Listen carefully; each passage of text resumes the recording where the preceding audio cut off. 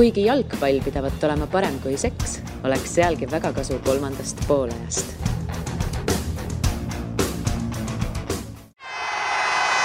Kuulbet, aus ja eestimaine. Tervist kõikidele jalgpallisõpradele. Rõõm on taas siit kolmanda poole stuudiost teid tervitada ja meie osa on siis järjekorranumbriga 186. Kuna nädalavahetusel leidis oma lõpplahenduse siis maailma kõige parimaks või põnevamaks liigaks peetav Premier League ehk siis Inglismaa kõrgliiga, siis sellele täna ka keskendume. Minu nimi on Karl Juhkami ja hea meel on läbi mikrofoni siis tere öelda Tannar Leitmaale. Tere. No iga nädal, iga aasta sa neid mänge kommenteerid. 3 aastat veel veetalt. Noh, väga hea, et nüüd sa siis oled neid jälginud terve aasta ja nüüd siis saad tagantjärele targutama hakata. No sa tahad mind kiitma hakata, ma tean seda, ma kiidan juba ise ennast, et tegelikult kui viimati ma siin käisin, oli just siis saate number 70 või sellist. 23 jaanuar oli igades ja kuupäev, siis tegime ennustusi ja mina, kes ma tegelikult ei ennusta väga palju, ma pean ütlema, et viimase aasta jooksul ilmselt 1-2 panust olen pannud, siis oleks ka pidanud panema, sest päris hästi läks. Ma just pean ütlema, et esitasin sul tol hetkel siis 5 küsimust ja täpsusprotsendiks ei ole mitte midagi muud kui 100. Et kõik Kotka suled, Nõid Naastjad, Merilin Kerrod, hoidke altab vist nagu see sõnum. Aga kiire meenutus, mis siis jaanuaris sult küsisin, et kes tuleb Inglismaa meistriks? Lihtne. Tannar Leitmaa vastas, mõistus ütleb City, aga loodan, et Liverpool. No, vist läks täppi. Ja. Järgmine küsimus, kas Manchester United jõuab meistrite liigasse? Tannar vastas, loodan, et saab, aga arvan, et ei saa. Ja. Kas Tottenham kannatab hooaja lõpuni esikolmikus ära? Tannar Leitmaa vastas, Tottenham pole kindlasti parim Londoni tiim, aga jõuab siiski meistrite liigasse. Mida veel tahta, on ju? Kes võidab Evertoni karika, ehk siis tuleb 7. Andsin sulle seal ette terve hunniku meeskondi, kes tol hetkel konkurentsis olid. Tannar Leitmaa vastas, sellest on parim tiim Wolverhampton. Pole jälle midagi öelda. Ja ka väljakukkujad tabasid see täpselt ära, Huddersfield, Fulham ja Cardiff. Et pole paha, tõsi, natukene nüüd raputan su... Natukene läkski halvast, et kui sa Inglismaa kõrgliigat tead väga-väga hästi, siis on vist üks teatud põhjus, miks sa käid ainult nendes saadetes, mitte meistrite liiga saadetes. Et meistrite liiga kohta ütlesid sa siis niimoodi, et arvan, et Spurs saab Dortmundi Borussia käest kiire laksu kätte, nii paraku ei läinud, ja lisaks ütlesid sa ka, et Liverpool pigem ohverdab Euroopa Inglismaa meistritiitli jaoks. Jah, nii see läks. Nii see läks, aga naaseme Inglismaa uti juurde, mida sa siiski tead nagu enda 5 sõrme ja Inglismaa meistriks krooniti siis Manchester City, kes võitis tänavu 32 mängu, kogu 98 punkti, päris nõrk tulemus arvestades eelmist aastat muidugi. 2 punkti vähem. Et selles suhtes on ikkagi progressi enam pole. Vist ajaloo teine tulemus oli, ja Liverpool see 3. tulemus. Liverpool on meistrit Inglismaa ajaloo. Vaane meeskond. Täpselt. Aga ühesõnaga pärast 9 kuud eraldaski neid siis Liverpoolist 1 punkt, ehk siis viimane voor ikkagi väike pinge oli õhus, eriti siis, kui Glenn Murray Brightoni juhtima viis, aga see pinge kestis umbes 30 sekundit. Või kuidas... See oli kusjuures niimoodi, ma kommenteerisin ise Liverpooli mängu ja seal oli ikka kuulda, et minutine väravat oli mingil põhjusel staadion jubeldas, aga väravat ei olnud. Ja siis oli see värav Liverpooli fännidel täis hullumas ja siis korraga nagu noaga lõigatud oli vaikus.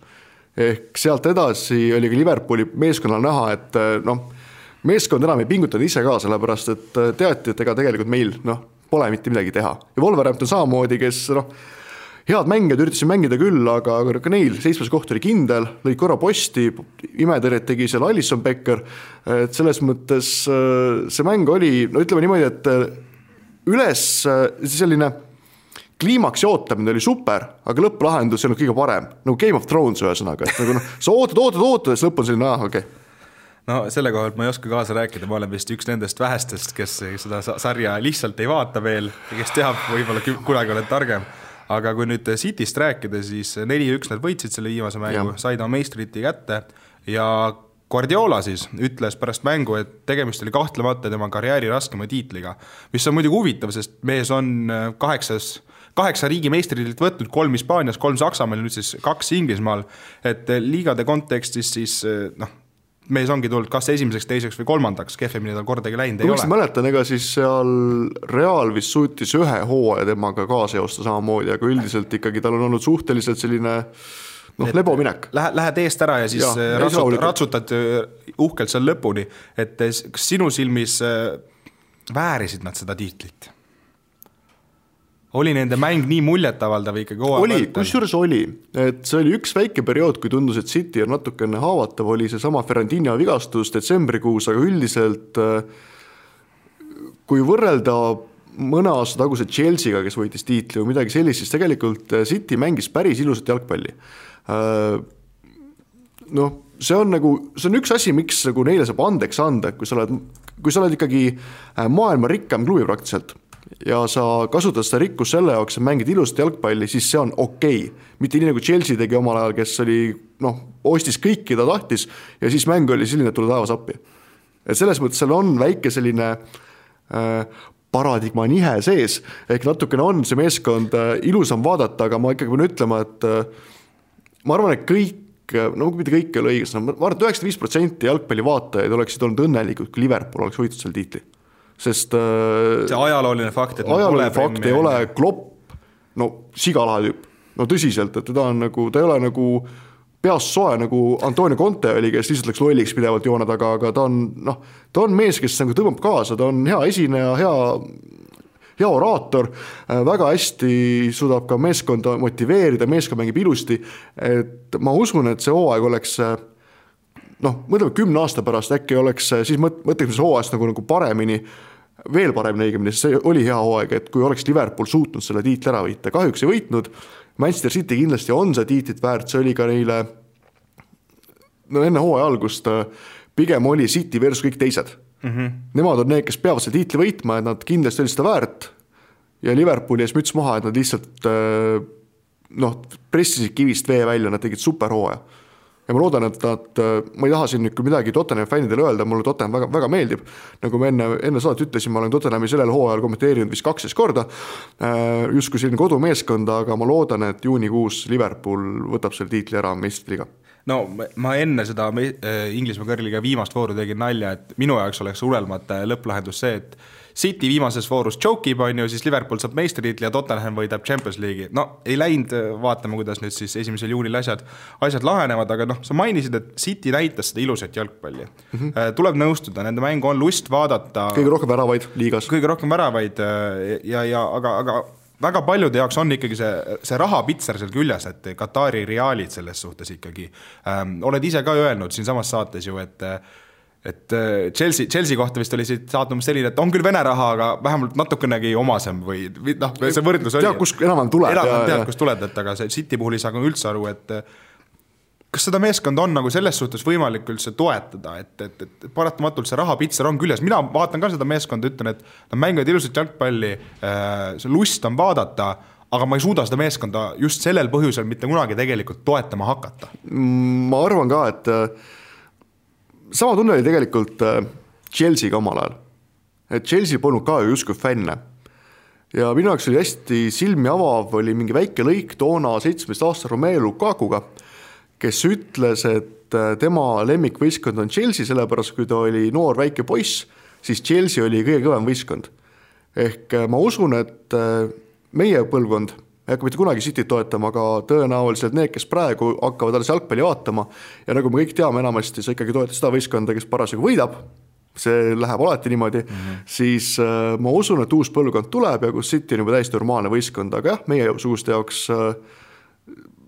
seal on ainus variant on lihtsalt see, et nagu maailmas ikkagi on selline kerge pendli moment, et kui kedagi väga vihatakse, siis tekivad sellise protestiliikumist ja hakatakse pooldama, Donald Trump, EKRE samamoodi, et City on minu arust nagu suht sarnane võistkond, et seda tegelikult kõik vihkavad justkui, nad on ebameeldivad, aga samas on ka natuke siis nagu lahe olla ja pärast teistele nina lõõrud, et näe, võitsime. No City puhul nii-öelda see karikas on ilus ja tore, aga nende hooaja suurim eesmärk ja neil selles suhtes ju saavutamata, et ja, seda raha pühveldatakse sinna, et saada meistrite liigat ja seal nad pole siiamaani jõudnud isegi 4 sekka, on ju. See ongi minu arust nagu... Ma küsin nagu selle ära, et kas see, et Liverpool lõpuni Inglismaa liigas siis nendele konkurentsi pakkus, kuidagi pehmendas ka nende jaoks seda hoopi, et me meistrite liigat ei saanud, aga vaadake, kui raske seekord seda Inglismaa liigat oli saada. See ei olnud nii, et me siin saime jala sirgeks lasta, vaid me pidime kogu aeg siin pingutama, tänu sellele me meistrite liigas läks halvasti, et nagu natukene õigustab nende sealselt luhtaminekut. Ma vahetaks korraks City ära Paris Saint-Germaini, kas temad saavad seda öelda? aga neil pole sellist tihedat konkurentsi liigas. Jaa, aga samas nad nagu ei suuda, mõlemad meeskonnad on ju üles ehitatud selle jaoks, et võita meistrite liiga, või mitte nagu võita meistrite liiga, vaid võita kõik. Vaieldamatult see Tottenhami vastu saadud kaotus oli pettumus, see oli tõsi küll väga napp kaotus, seal oli ju varrid ja kõik muud asjad mängus, Raheem Sterling juba käis ja pidas ennast maailma kuningaks, kuigi ta tegi väga hea hooaja, ma ütleb midagi Sterlingut halvasti, aga samas nagu kindlasti on nende jaoks mingis mõttes see pettumus, et nad seda meistrite liigast nii varakult välja kukkusid. Sama asi on Paris Saint-Germainiga, et nad küll juubeldavad ilmselt, aga sellist täit rahulust nad ei saa, et see ongi selline ei liha ja kala olukord, et sa oled küll väga rahul tiitliga, sa tegid meeletud hea tulemuse, aga ikkagi mingi asi jääb kuskil kratsima ja alati ka teised fännid saavad öelda, Liverpooli fännid saavad ka öelda tõenäoliselt juunikuus, et 50-50 kas saavad, aga saavad öelda, et las see liiga siis seekord läks, aga vaata, meil on see tiitel. Aga kas see City nii-öelda koljati arusaam on kuidagi nagu vähenenud, et tänavuse hooaja eel oli see, et City versus teised, nüüd praegu on muidugi vara seda hõisata välja järgmise hooaja suhtes, aga kas järgmine hooaeg on ikka City versus maailm või juba ongi see, et tegelikult on seal meeskondi, kellega nad peavad üks-ühele arvestama? Seda on hästi raske nüüd öelda, seal on nii mitu muutujat, esiteks City jääb tugevaks, seal oli küsimust. Küsimus on Liverpoolis, kas ta suudab näiteks, ütleme, kui tuleb meeletu rahasummaga Real Madrid ostab Salah ja Mane ära või ostab, ma ei tea, Van Dijk ära näiteks keskelt, siis on ju nagu metsas. Chelsea tuleb peale üleminekute keeld tõenäoliselt, mis lööb nemad täiesti maatasa. Arsenal, Manchester United, nad võivad olla paremad, aga kindlasti mitte nii head, et see, ma usun, järgmine aasta on City versus teised. Ma loodan, et Liverpool suudab seda sama tuhhi jätkata, Klopp teeb kõik endast parima, et hetkeseisuga tundub, et Cityt sellelt troonilt ei lööda sinnamaani, kuni Guardiolal endal ei teki jälle samasugust olukorda nagu Bayernis oli, et võtaks nüüd aasta-paar pausi, rahuneks, mõtleks ka vere peale, teeks muid asju, et see on üks ainus variant, kus ma näen, et Cityl võib tulla mingi paar hooaega, kus nad on kehvemad. Aga see, et tegu on rahalises mõttes ja ka jalgpallimaastiku mõttes täiesti fenomenaalse superjõuga, selle vastu võidelda ei saa. No ühe punktiga siis Liverpool lõpuks sellest tiitlist ilma jäi, tegid Premier League ajala 3. tulemuse ainult tänavu ja eelmisel aastal see ei oleks neile tiitlit toonud. Kõige halvem ajastus vist üldse neil enda meeskonda tippu hakata troonima selles suhtes, et kahtselt Cityga nagu samal ajal. Kui Madridis hästi läheb, on kõik hästi. Seda nüüd küll, et aga kui me jääme nüüd Premier League'i juurde, siis mida peab Klopp tegema, et see nagu tiitel lõpuks Liverpooli tuua, et neil ei ole ju tegelikult meeskonnas sellist suurt auku, kuhu sa saaksid näpuga peale näidata, et vasak kaitses lekib kogu aeg. Seda ei ole. No võib-olla sa saad nokkida, et Van Dijki kõrval keskkaitses võiks olla keegi kindlam veel juures. Ei, see ei ole ka minu arust küsimus, sest kaitses ju tegelikult ma nüüd peast ei mäleta, aga ma vist oli niimoodi, et Liverpool lassigi vähem väravaid sisse kogu liigas. Et oli 22 väravat, City oli 23. Kuna siis viimases voorus sai City ühe sisse, siis nagu läks Liverpool mööda, et kaitses ei ole küsimus on võrdleme näiteks Liverpooli Manchester Cityga, siis suur vahe on selles, et Cityl on võimalik panna nii-öelda loovateks mängijateks David Silva, Bernardo Silva, Mahrez, Sané, siis De Bruyne ja siis ka Raheem Sterling. Ehk neil on võimalik neid kaarte segada piisavalt palju. Liverpoolil minu arvates jääb puudu ühest või kahest sellisest loovast mängijast, keda panna Salah, Mane ja Firmino puhkepausideks väljakule. Shaqiri tegi kohati väga häid mänge, mitte hooaja lõpuni välja. Et kui üks selline tugev mängumees juurde saada, siis Hazardi tüüp võiks veel juures olla, kes on justkui seal maailma tippu väga lähedal, aga kellel ei ole ego selline, et ta kogu aeg väljakul olla ja kes oleks rahul sellise olukorraga nagu näiteks, nagu Cityl on Mahrez näiteks. Ta mängib, üks päev mängib, teine päev mängi, aga kui tuleb väljakule, siis teeb päris korraliku. On väga raske muidugi leida sellist mees, kelle ego ei ole nii suur, et ta tahaks kogu aeg väljakule. City saab müüa ennast sellega, et me oleme iga aasta tiitlitel nii lähedal ja usu mind, 2 medalit saad ikka kaela selles suhtes, kui mitte 5. Liverpool, kas ta nüüd saab hakata samasugust nagu dialoogi pidama nende läbirääkimiste? Neil mõlemal meeskonnal on tegelikult ka väga tugev peatreeneri imidž, ehk sa saad müüa sellega, et sa oled Kloppi mängija. et sa saad kuulata iga 2 nädala tagant You'll Never Walk Alone'i ja kõiki muid asju, et see emotsionaalne suurus on Liverpooli kindlasti olemas. Et ja okei, Liverpool võib-olla ei ole, ma ei tea, nii prestiižne linn nagu London näiteks või siis ma ei tea, Pariis või nad on suht sarnased linnad, et Manchester isegi on linnale tundus natuke nagu okeim kohta. No mina pigem ütleks vastupidi, aga see selleks. See, kus Anfield on, see nüüd pommiauk. No seda küll, aga ma räägin linnast siis. Linnas küll, jah, nad on suht sarnased, aga kindlasti Liverpooli ajalugu, peatreener ja kõik see on midagi sellist, mida näiteks Tottenhamil ma kardan ei ole pakkuda, kuigi Pochettino on suurepärane peatreener, staadion ilus, siis seal, kui tuleb Liverpool ja Tottenham ühte mängijat jahtima, siis ma pigem eeldan, et Liverpoolil on see eelis. No, meistrite liiga finaal mõjutab seda järgmist küsimust väga palju, sellepärast, et kui nad seal Liverpool siis oma triumfi kätte saavad, siis pole mitte midagi selle hooaja kohta halvasti öelda. Siis ainult kiidetakse takka, et nad üldse suutsid nii kaua seal tiitli heitluses nii-öelda kaasas püsida. Ja tegid hooaja. No selles mõttes, et viimase vooru eel oli ka ainus asi, mis hoidis hooaja lõpuni elu tervena, oli see, et Liverpool võitles. Sest kõik ülejäänud kohad otsustavad kohad olid selged. Olid selged, et kõik oli läbi põhimõtteliselt, lõpus mängiti üle ilusad mänge, mingi Crystal Palace Bournemouth 5-3 või 5-4, mis iganes skoor oli, aga Liverpool oli ju see, kes tegi sellest hooaja, mida me mäletame. Sest eelmine aasta City sai 100 punkti, aga samas põnevust ei olnud.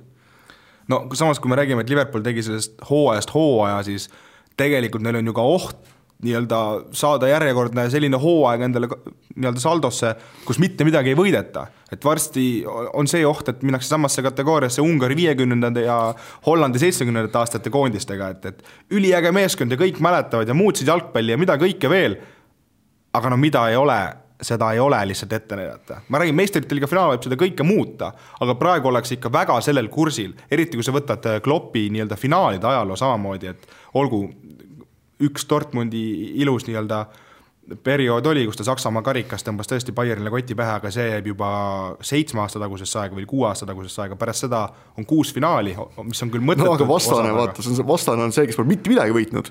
Pochettino pole isegi seda võitnud. Tottenham pole ka mitte midagi võitnud. Selles mõttes on nagu suurepärane luuserite finaal. Et kui ajalukku vaadates võiks öelda, et mõlemad meeskond kaotavad selle finaali ja võitu välja ei antagi, aga keegi peab sealt võitma lõpuks ja Kloppil selles mõttes justkui peaks olema eelis, aga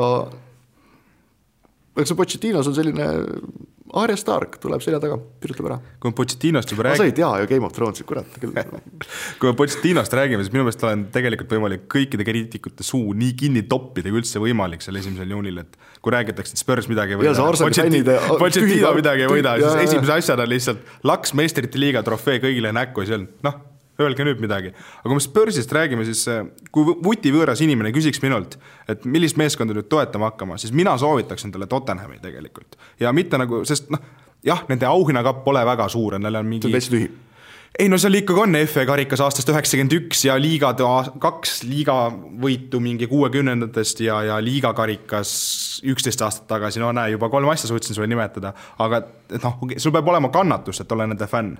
Aga nad on nüüd sellest suurest kuuikust, mis Inglismaal on ikkagi kõige sümpaatsem tiim, sest nad on jõudnud sinna läbi sisemise ehitamise, nad ei ole raha tagunud sinna alla mängijatele, nad ehitasid omale staadioni, aga nii-öelda meeskond on tulnud läbi sisemise konkurentsi oma mängijate arendamisel neile võimaluse andmisega, et see on kõige sümpaatsem võistkond, kes hetkel Inglismaal nii-öelda tipule lähedal on. Ja kui meentame ka eelmist saadet, kus me siin jaanuarikuus käisime, siis tundus ju, et kõik on metsas.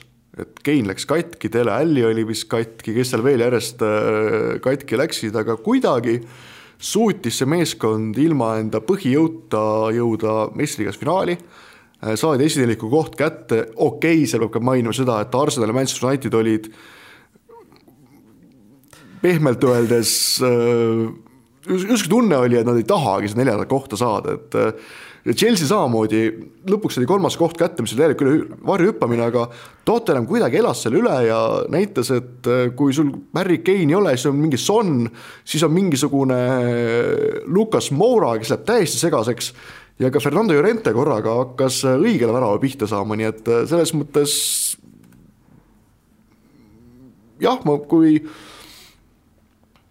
kui tuleks, mul on endal 4-aastane poeg, kui tema tuleks küsima, et isa, millist meeskonda ma peaks toetama, siis ma võib-olla Tottenhami talle ei soovitaks, sellepärast see võib olla selline piinarikas tulevik, et sa ootad seda ühte tiitlit hästi pikalt, aga tõsi, ta on sümpaatne, vähemalt ei ole Manchester City või United. Aga kui nagu sellest Tottenhamist rääkisime, et nagu need mehed katki läksid, kas seal tulid väljakule Lorente, ma olen terve hooaja kirunud seda meest, ta ei liigu, ta on sama liikuv kui külmkapp, selles suhtes. Ta lihtsalt on seal ja Tarmo Neemelo suudab ka kiiremaid samme teha, olen näinud oma silmaga selles suhtes. Ja siis sul on, okei, mul on viimati küll mälus see Meistrite liiga poolfinaali comeback Ajaxi vastu, aga seal järsku mees võttis kõik pallid omaks suunaste kaaslastele edasi, mida kõike veel. Mis kohaga ta selle palli üldse sinna Manchester City väravasse lõi, sellest ei siiamaani keegi aru. Sellest ei siiamaani keegi aru, et järsku nagu kasvatas endale oskused või leidis endale kusagil. Ei, Lorente on ju kogenud mängija kindlasti. Seal ongi see, et mingid hetked, kus kunagi oli vist legendaarne jalgpallur, vanemad vaatajad mäletavad ilmselt nimega Sokrates, kes oli selline umbes sama ümarak kui meie, väljakul ringi jooksnud, aga suutis siis kuidagi kuskil karjääri lõpus leida sellise aju endas sellise, mis võimaldas mängida enda tugevuste peale, ehk väljaku nägemine, rahulikkus ja selle pealt ta nagu tuli tõusi esile, samamoodi on Llorente, et sul enam ei ole kiirust, mis tal kunagi tegelikult oli päris okei suure mängija kohta ja selles mõttes näitas, et tegelikult ka hoonesid poisil on, et see on see Tarmo Rüütli kool, et parem targalt seista kui lollilt joosta. Jah, umbes nii. Aga Spursi nagu meeskonna vaim on ikkagi see, mille pealt nad paljuski selle hooaja lõppu ära tegid, et neil ei olnud põhitegijaid, aga tulid pilgilt mehed, keda ilmselt hooaja alguses paljud fännid ka ei teadnud. Vincent Janssen toodi tagasi kuskilt, keda George Goudou toodi väljakule, kuskilt tuli välja mingi Oliver Skip ja samamoodi oli ju siis oli ka olukord, kui müüdi Kyle Walker maha, siis oli tunne, et Danny Rose läks katki, et kõik metsas ja kuskilt tuli Ben Davised, Erik Taierid, keegi ei tea, kust nad tulevad, aga kes tulevad. Tottenhami skauditöö on väga hea. Mis siis, et ühtegi mängijat juurde ei osta, aga selles mõttes akadeemia töötab, mängijad tulevad kindlasse süsteemi ehitatult, et see on Tottenhamil olemas erinevalt näiteks, võtab Manchester Unitedis, kus iga uus peatreener loob justkui uue süsteemi. Tottenhamil on süsteem paigas, mängijad teavad, kui nad tulevad ja samal ajal ka näiteks nii-öelda teised B ja nooremad meeskonnad juhendavad võistkond täpselt samamoodi, et nad klapiks seda süsteemi. Kunagi Jose Mourinho ütles väga täpselt Real Madridi kohta, et Real Madridi B meeskonnast ei saa võtta mängijat Real Madridi A koosseisu, sest mängijad täiesti erinevat jalgpalli. Et seal on täiesti tõde olemas ja minu arust Tottenhamil töötab väga hästi, et sa saab võtta akadeemiast mängija ja teab, kuhu tuleb, mida ta teeb. Üks on see, et ta peab olema teadma neid süsteeme, liikumisi, aga teine on see, et mängijal oleks see usk, et kui ma nüüd reaalselt aasta aega trenni rügan, ma tean, et mul võib tekkida hooaja lõpus see võimalus, et ma saangi platsile kohe nii suure meeskonna ees. Kuskil City noortest, Chelsea noortest, elu sees seda võimalust. Ja ole kuskil Hollandis laenuks. Täpselt, et kui sa, vahet ei ole, kui hästi sa töötad, sa peadki olema enam-vähem minema sinna Hollandisse, lööma seal 40 väravat ja siis seal võib-olla pingi peal Chelsea's selles või Hudson-Odoi näiteks juhtub, kus oli samamoodi, et sinnamaani kui Bayern 40 miljoniga meest ära osta, sinnamaani ma arvan Sarri ja isegi see mees olemas on. No kui me sujuvalt jälle Chelsea peale läheme, need üleminekud on meil siin väga, väga, väga sujuvad kurvid, aga Chelsea on meeskond, kes talitleb ühe mustri järgi. Alates sellest hetkest, kui Abramovich selle klubi üle võttis, nad kas võidavad meistritiitli või vallandavad peatreeneri. Alates sellest hetkest 2004, 2003 oli vist see, kui Abramovich üle võttis, on 2 hooaega olnud, kus ei ole nii juhtunud. Need on mõlemad ühed Mourinho hooajad 2008 ja 2014, kus teda siis koheselt ei vallandatud.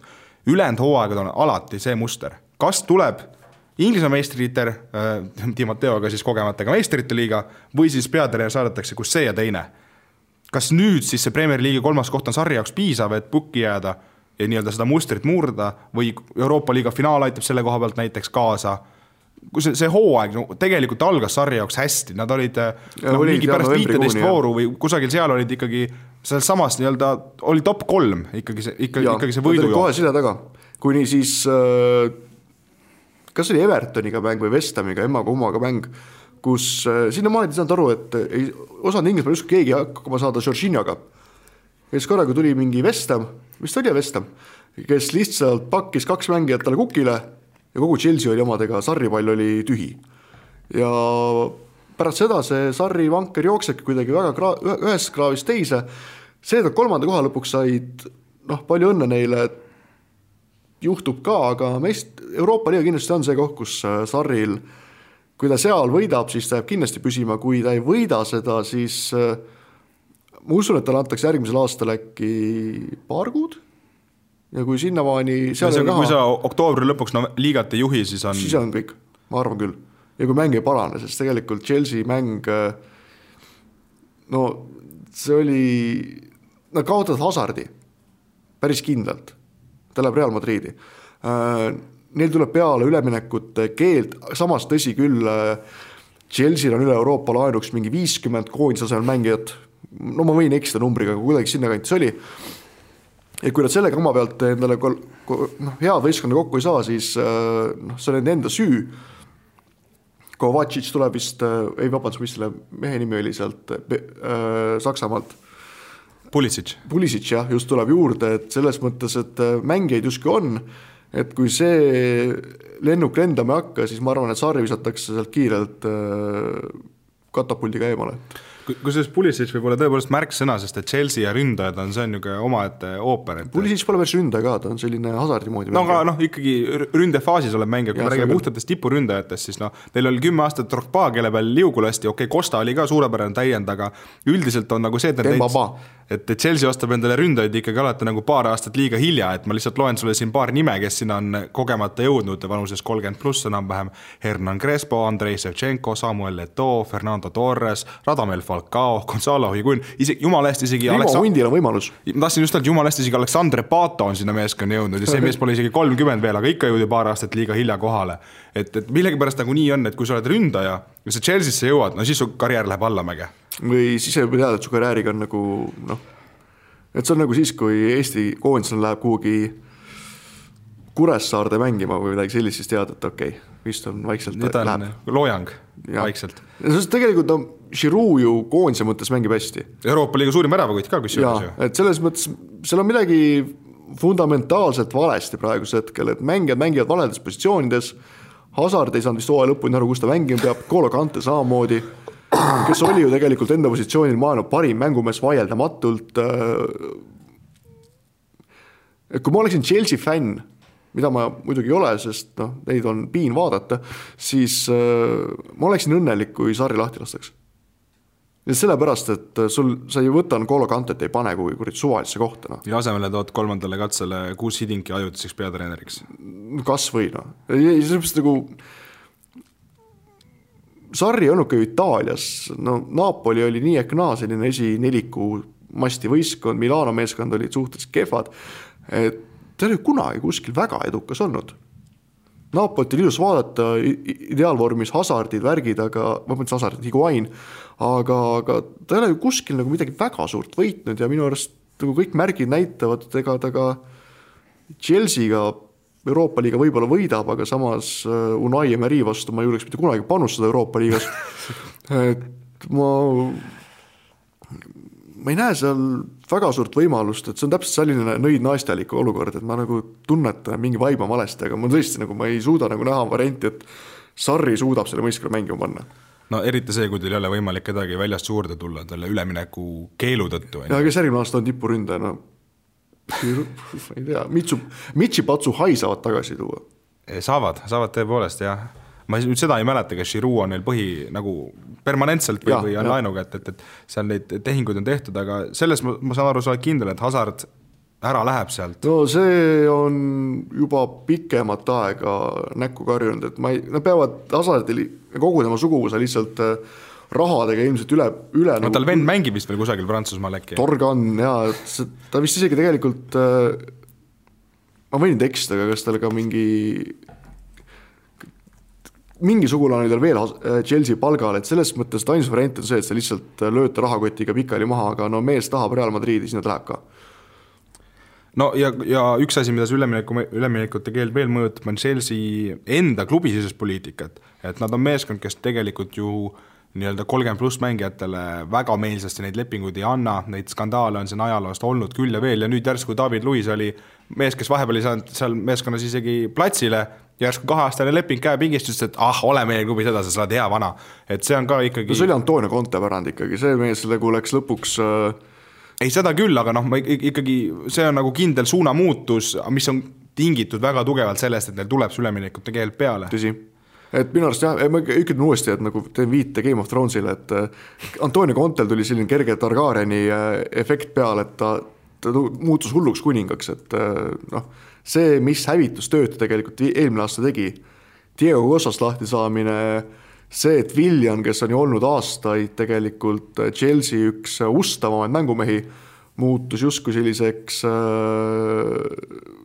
hüljatud suuruseks, et neid ämbreid oli seal nii palju, mida Sarri peab tegelikult nagu nüüd lappima hakkama, et selles mõttes ei ole tal kindlasti lihtne töö olnud ja nüüd tuleb päris asju juurde, et selles mõttes Chelsea fänn olla, see on päris keeruline. Mängivad ka halvasti ja siis vaata nagu selline asi. Tõe huvides mängib ära, et Torgan Hazard mingi hetk oli Chelsea's, aga praegu ei ole Prantsusmaal Borussia Mönchengladbachis ja see mees, keda sina silmas pidasid, oli Kylian Hazard. Just. Aga tema on ka praeguseks saadetud juba Belgia kõrgligasse asumisele, nii et... ta on ikka päris, ta on laenuks on ju see. Nüüd on ta Wikipedia väitel juba sinna müüdud ka, aga eelmine hooaeg oli laenuks. Aga 2 meeskond on veel, kes meistrite liigast pidid suu puhtaks pühkima. Võib veel muutuda, Arsenal võib saada. Arsenal võib saada, aga tõepoolest Unai Emery'ga käe all esimene hooaeg neil. Mina kunagis Arsenali fännina, enam ma seda meeskonda nii kirglikult ei toeta. Mis juhtus? Teate, üldisemalt olen hakanud jalgpalli nautima, see tundus liiga masohistlik tegevus, see fännlus, valus oli, lihtsam on vaadata kõiki mänge ja lihtsalt tunda mängust ilu. Aga kui nüüd Arsenalist rääkida, siis ega ründefaasis keegi ei kahtle nendest. Seal on sellised mehed, et võta üks viska teist ja nad neljakesi löövad sul väravaid, aga kõik, mis allpool toimub, seal hoiad ise peas kinni ja võtad nad kinni ja viskad kõik korraga platsilt minema, et seal vist korda nagu... Sokrates oli enam okei, aga Mustafi see läks järjest hullemaks küll, jah. Mul ei silma kuskil, vist oli Soccerite foorumis, keegi ütles, et ta oli pettunud sellest, et Lichtsteinerist ei saanud sellist kaitsejuht oinast midagi sellist. Jumala ees, Lichtsteiner, see oli ju 5 aastat tagasi oli nagu ta oli nagu samasugune kummut nagu see Fernando Llorente, ta ei liigu, ta on vana, ta on lihtsalt nagu autoriteet. Ja kui sa loodad selliste meeste pealt, et sul hakkab mäng paremini minema, siis nagu palju õnne, et tõesti kaitses, nad ei ole leidnud ka sellist suurepärast kaitseliini toetajat. Aga see probleem on olnud seal 10 aastat ju. Tõsi, pärast Patrick Vieira'd ei ole sellist asja leitud. Keda siin asemel panna Gilbertut, kes oli ka omal ajal väga hea. Seal on käinud Denilsonid, Francesco Clanid ja ma ei tea, mis nimed selles suhtes, et... Coquelin, jah, see mees oli Valencias, peaaegu oleks võidud ka Euroopa Liiga finaali, aga tõesti sealt seda head varianti ei ole, Torreira on tubli, samas see hooaeg oli ju pidav küsimärk, kas alustab Torreira või siis Sideshow Bob, kelle nimel meelde tuleb. Guendouzi või Xhaka või kes iganes seal alustama peaks, et seda nagu Emery ei ole veel leidnud sellist enda parimat kätt selles mängus, kes sinna minema peaks, et aga ma usun, et kui vaadates, kus rünnak toimub, siis... No selles meeskonnas on kindlasti rohkem potentsiaali uue peatreeneri käe all mäng tööle saada kui Chelsea's, kes tegelikult lõpetas 2 kohta neist eespool. Ma mõtlesin praegu selle peale, et kui näiteks kumb oleks kõvem tegija, et näiteks kui Chelsea annaks enda kaitseliini Arsenalile ja võtaks Aubameyangi ja Lacazzette'i endale, et kumb siis kõvem oleks? Et kummal on rohkem liinis probleeme? Kas Chelsea rünnakul või Arsenal kaitses? See on väga hea küsimus, ma isegi ei oska niimoodi puusalt, ma millegipärast ütleksin lihtsalt, et Chelsea rünnakul, aga see on sellepärast, et ründajate vigu sa oskad paremini, need jäävad sulle paremini meelde, kui nad ära ei löö. Pigem seega meelde see, kui kaitse pea teeb ja vära tuleb. Jah, aga see läheb sinna. Mõlemad meeskonnad ikka parajalt kohutavad ja jätame nad kus see ja teine Manchester United oma 6. kohaga seal said lõpuks, nende hooaeg võttis siis pöörde tol hetkel, kui Solskjaer ajutiselt sai peatreeneriks. Ja ma panin sellega täppi, kus seal saates, mäletad, ma ütlesin, et mulle meeldatud Greg Shakespeare'i, kes tuleb ja võtab meeskond üle, kõik saavad korraks vabaks, hakkavad mängima ja siis mingi hetk saadakse aru, et tüübil tegelikult sellist suurt plaani ei ole. Ja olgem ausad, Ole Gunnar Solskjaer oli hea käik just sellel hetkel, aga kui me nüüd vaatame tõele näkku, siis mehel ei ole ju tegelikult reaalset treeneri kogemust. Sellist nagu tippkogemust tal ei ole, tal oli see Molde õnnis, ta oli kuskil, kas oli Cardiffis või kuskil kohas ka, kus ta kiirelt sule sappa sai, et tegelikult ta, kui panna ritta esikuuiku peatreenerid, siis ta on vaieldamatult kõige kogenematum. Kõige nõrgem ka. Ja kõige nõrgem, see on fakt. Ja et sellist nagu staaride hunnikut seal paika saada, selleks on vaja väga tugevat peatreenerit või siis sellist leida, ma arvan, et ta üritasid nagu lootsis selle peale, et äkki Ole Gunnar Solskjaer on selline mees nagu Vicente del Bosque või Zinedine Zidane, kes väidetavalt, see on muidugi meediajutt, kes väidetavalt väga palju meeskonna siseasja ei sekku, vaid on pigem selline lihtsalt nagu rahustav ja juhendav tüüp, mitte selline diktaator, et selles mõttes nad üritavad leida sellist head tasakaalu ilmselgelt väga suurt tegodega mängijate vahel ja siis peatreeneri vahel ja siiamaani, kui on mõlemal suure tegod, siis oli näha, mis Marinaga juhtus, et see oli lõpuks kaos. Mainime lihtsalt ära, et kui esimesest 13 mängust sai Solskjaer 10 võitu, siis viimasest 8 sai ta 2 võitu. Ja siis viimane voor sai Cardiffi käest tala. Ja see paradigma nihe toimuski siis, kui United talle selle 3-aastase lepingu kätte andis, et pärast seda oli need 8 mängu, kus ainult 2 võitu tulid, et lõpp läks ikka väga käest ära. Samas, kui kusagilt üritada andeks anda, siis oligi see, et paljud juba nägid ise ka, et Alexis Sanchez, kes siin juba fännide ees on vabandanud, et ma olen siit meeskonnast niikuinii minema lendamas, ma väga ei viitsi ka enam ja nüke. Just Patrice Evra ütles just, et mees, kes oli ju aastaid ju tegelikult Manchester Unitedis üks põhitegijaid, ütles Sanchez'i kohta väga lihtsalt, et kui sa ikkagi pakud noorhärrale sellise palgasumma, siis muidugi tuleb kohale, aga see, kes ta mängida tahab, see on juba teine küsimus. Jah, ei taha Unitedist rääkida selles, kus teist eraldi saate teha, mis muidugi on täitsa idee oma. Mulle kusjuures väga meeldib. Ma mäletan lapsest saati. Kõik sõbrad, klassikaaslased, Manchester United fännid. Ja mul sealt saadik on Unitedi vastu selline väike nagu... Sa oled ikka eestlane, et suurim rõõm on kahjurõõm. Jaa. Mulle ei meeldi United, sorry. Ma nagu... Lihtsalt on hea näha, et nad põruvad, sest vahepeal oli see nende elu liiga ilus. Lähme siis meeskonna juurde, kes äkki natukene rohkem meeldib, Wolves. Ja see kusjuures, Wolves on positiivne üllatus kindlasti ja mis kõige huvitavam on Wolvesi puhul, ma ei tea, kas sa vaatasin selle meeskonna mängude tulemusi, ei olnud vist praktiliselt ühtegi esikuika võistkonda, kes poleks neil punkte kaotanud. Ja kui järgmine aasta suudavad mingisugused... Nad on Inglismaa Narva Trans, kes alati meie tippudelt punkte raavib. Siis läheb Euroopasse, siis kaotab 5-0 umbes. Ja kõik, kui järgmine aasta kõik läheb pärast Lexusega ringi, mööda Narvat. Anyway, mis ma öeldes see, et Wolves, ma usun, järgmine aasta on kindlasti meeskond, kes võib esikuuiku ära lõkkuda. Kui nad suudavad igasugused Brightonit ja Newcastle ja nende vastu punktid ära tuua, siis selle meeskonna kvaliteet on, nagu öeldes sky's the limit ehk taevas on piir, et nad on suhteliselt varakas võistkond, neil on väga tugev kaubanduslik potentsiaal, sest olgem ausad, Wolvesi logo on kõige kuulim logo üldse kogu Inglismaal ja nad mängivad hoopis teistsugust jalgpalli kui ülejäänud Inglismaa.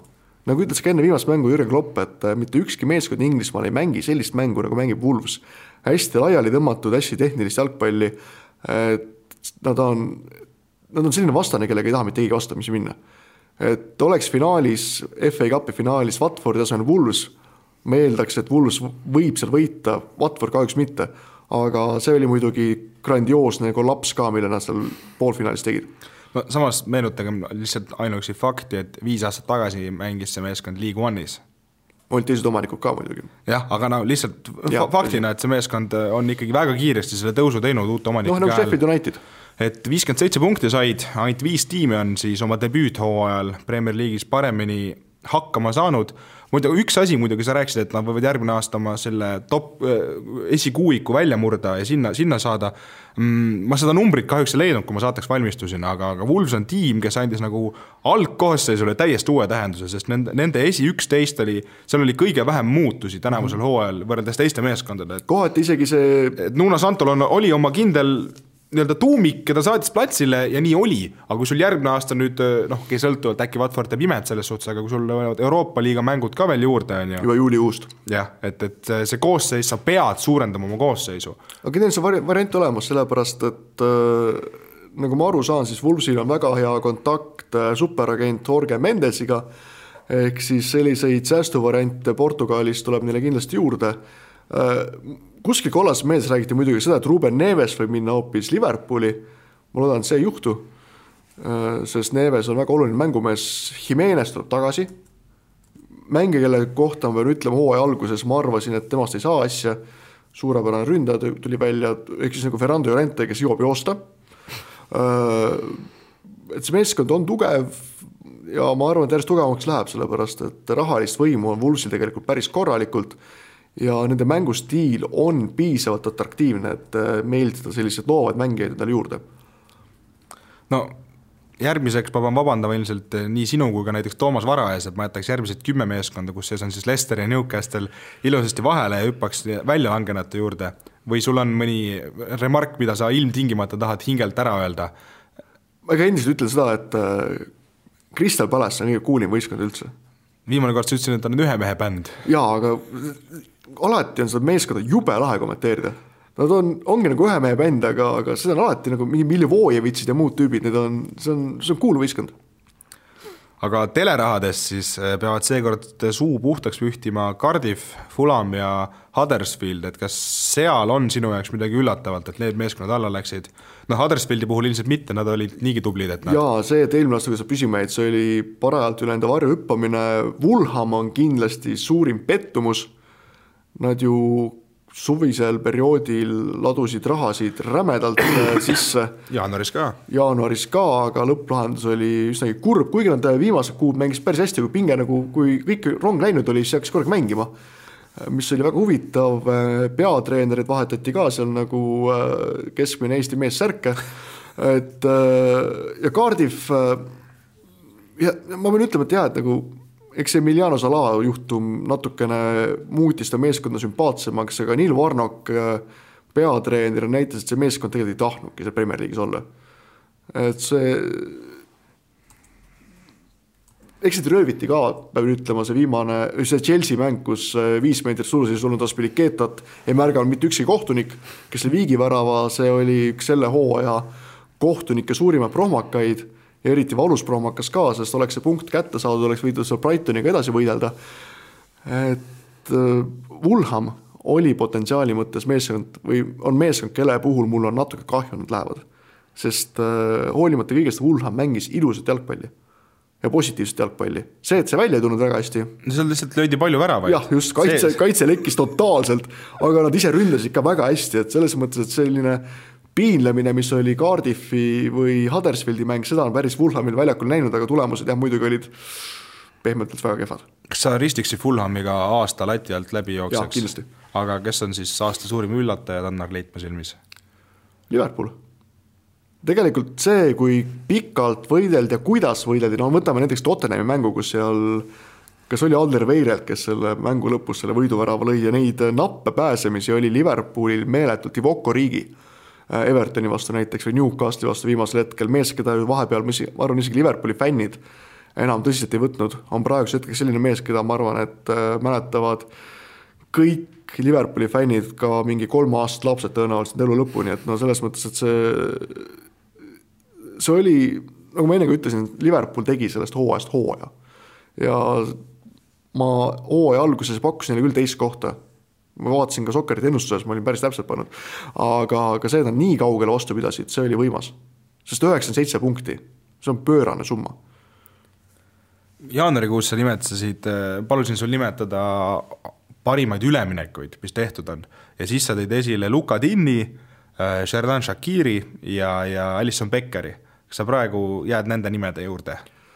või sa tahaksid näiteks Shaqiri ära vahetada ikkagi ebastabiilsuse tõttu? Shaqiri vist pigem võib sealt ära võtta, Luka Dinn ka hakkas natukene kõikuma, Richarlison oli selles mõttes parem, Everton kusjuures oli ka üks selle hooaja lõpus mänguliselt parimaid üllatusi, see, et kuidas sa vahepeal siin Manchesterid Arsenaliga mängisid, oli väga ilus vaadata, või mäng, kus nad vist mängisid West Hamiga, kus West Hamis on esimese poole jooksul üldse üle keskpoole tuldud, et Everton on mul selline väike crush nende vastu, sest tõesti on väga hea nagu kommenteerida, aga ma arvan, et Alisson Becker on seda kohta endiselt väärt, et kui võrrelda teise maailma parima väravahiga või kallima väravahiga Kepaga, siis Becker oli kõvasti parem kui Kepa. Aga kui sa Edersoni asetaksid seal goalkeeperite hierarhias? Beckeri järgi. No, kui valida praegusel hetkel, Ederson sai küll sinna sümboolsesse koosseisu, siis mina eelistaksin Alisson Beckerit, sest ma nüüd ei vaadanud seda enne järgi, aga minu mäletusmööda peaks olema Beckeril tõrjekoefitsient parem, sest ma olen näinud küll nüüd Edersoni mänge, kus ta ei saagi praktiliselt terve mäng otsa palli puutuda ja kas ka mitte ei saanud Alisson Becker ka seda kuldset kinda auhinda ehk siis parima väravai auhinda, kuna tegi viimast mängus 1-0 mängu veel, ehk ma pakun küll, et Alisson Becker on meelsiksin Beckerit Edersonile, kuigi see on täpselt selline asi, et kaks täis suurepärast mängumees, see on Cristiano Ronaldo või Messi, No kui me juba otsa lahti tegeme, siis ma päris sümboolset koosseisu sulle ei lase teha, aga väravvaste sa paned Beckeri, aga kui sa valid nüüd ka veel parima kaitse ja poolkaitse ja... Van Dijk kindlasti on parim kaitse. Kuigi Trent Alexander-Arnold ja Robertson mõlemad on ka suurepärased olnud terve selle hooaja, siis see, millise vist hooaja jooksul üks mäng, kus oli Virgil van Dijk F. Kus oli Klaavanit vaja? Jah, see oli Nou Campil, vaata see mäng Barcelona vastu, aga üldiselt Van Dijk tegi praktiliselt eksimatu hooaja, ma ei ole näinud nagu niivõrd imposantset keskkaitse, kui Van Dijk on, et selles mõttes, kui omal ajal oli Southampton, tundus, et et ei saa aru, miks Klopp nagu nii hullult seda mees taga ajab, aga nüüd on aru saada, see mees on nagu täielik gigant. Poolkaitses ma ei oska öelda, Hazard tegi hea hooaja suhteliselt, siis kas Salah on poolkaitse või ründaja? No mina paneksin isiklikult ründesse, aga see selleks maitse küsimus. Ma arvan, et Hazardi puhul võib ka olla, et protsent võib olla ründes mängimine isegi üllatavalt kõrge. Ega Sterling on ründaja või poolkaitse? Ütle mulle 2 nime ründavast faasist. Okei. Mehed, kes tegid hooaja, mis lihtne on öelda Sergio Aguero rünnakul, aga samas ta on sellist hooaega kogu aeg. Et Aguero on karistame teda stabiilsuse eest. Just viimase 10 vaieldamatult parim mängija kogu Premier League'is, seal pole küsimust. Et ma selles mõttes pigem võtaksin niimoodi, et hooaja alguses, keda me oleks oodanud, ta nii hästi mängib, on Raheem Sterling kindlasti ja siis Sadio Mané näiteks või Aubameyang. Sest Aubameyang sai ju 3 mängijat, sai 22 väravat kirja, olid Mané, Salah ja siis Aubameyang. Kõik Aafrikast. Kõik Aafrikast, no näed, EKRE võimule. Jah, et me päris sellistel lootidel ei lõpetaks, siis kohe jätkame seda saadet Coolbeti panustamise rubriigist. Coolbet, aus ja eestimaine. Ja siin võtame siis täna kõne alla ikkagi Inglismaa meeskonnad, sest Tannar kedagi teist analüüsida ei oska. Aitäh sulle. Ja Inglismaa karikas välja mängitakse sel nädalavahetusel Manchester City Watford, City võidukoefitsient 1,23, Viik siis 7,25 ja Watford 14. No see 14 tundub küll lahvatlev, aga vist ükski mõistusega olend sinna poole ei vaataks selles finaalis. Samas kõik, kes on kõik professionaalsed ennustajad panevad tavaliselt selle peale, et proovida väikse panusega Watfordi võidu peale või Viigi peale. Paned euro peale, saad 14 tagasi. No näed, päris hästi, saad osta endale päris korraliku Prosecco näiteks. Jah, aga favoriit on ilmselgelt City siin vist pole nagu kahetist. Jah, kindlasti City on, nad tahavad seda tiitlit kätte saada. Mul kusjuures meenub üks kõige valusam ennustus, mis kunagi oli, ma käisin Inglismaal jalgpalli vaatamas pubis ja seal kõrval oli Ladbrokes või mis iganes see kihlveokontor on, panin 5 naela selle peale, et Hull City võidab finaalis Arsenali. Nad läksid 2-0 juhtima, aga nad kaotasid. Et karikafinaalid on selles mõttes väga huvitavad, ka varem olnud Wigan Athletic omal ajal võitis ju mängu lõpus mingi, kas Ben Thatcher või kes iganes lõi Manchester City vastu 1-0 võiduvärava, et karikas oli liigamäng. Et selles mõttes soosik kindlasti on jah, City, see on kindel, aga Watfordi peale võib riskida. Või võib proovida vähemalt. No teine mäng, kus soosik nii selge ei ole, on siis meistrite liiga finaal, mis küll kaugel tulevikus, aga vaatame, mida sa siis Inglismaa jalgpalli eksperdina arvad, kui Tottenham ja Liverpool vastumis lähevad 1. juunil. Spurs, kodumeeskond, kes on siis võõrsil riietusruumis, väga huvitav lähenemine, mida iganes. Nende koefitsient on 4, Viik on 3,5 ja Liverpoolil siis 2,02. 2,02. Liverpoolil siis kindlasti Liverpooli peale. Pole küsimuski.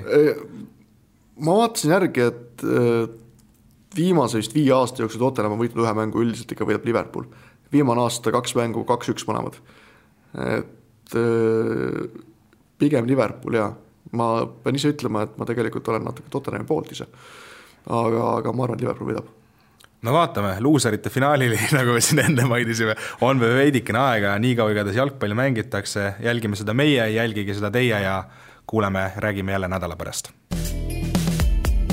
Kuula meid igal neljapäeval Õhtulehest, SoundCloudist või iTunesist ning ära unusta meie podcasti tellimast. Kuulbet, aus ja eestimaine.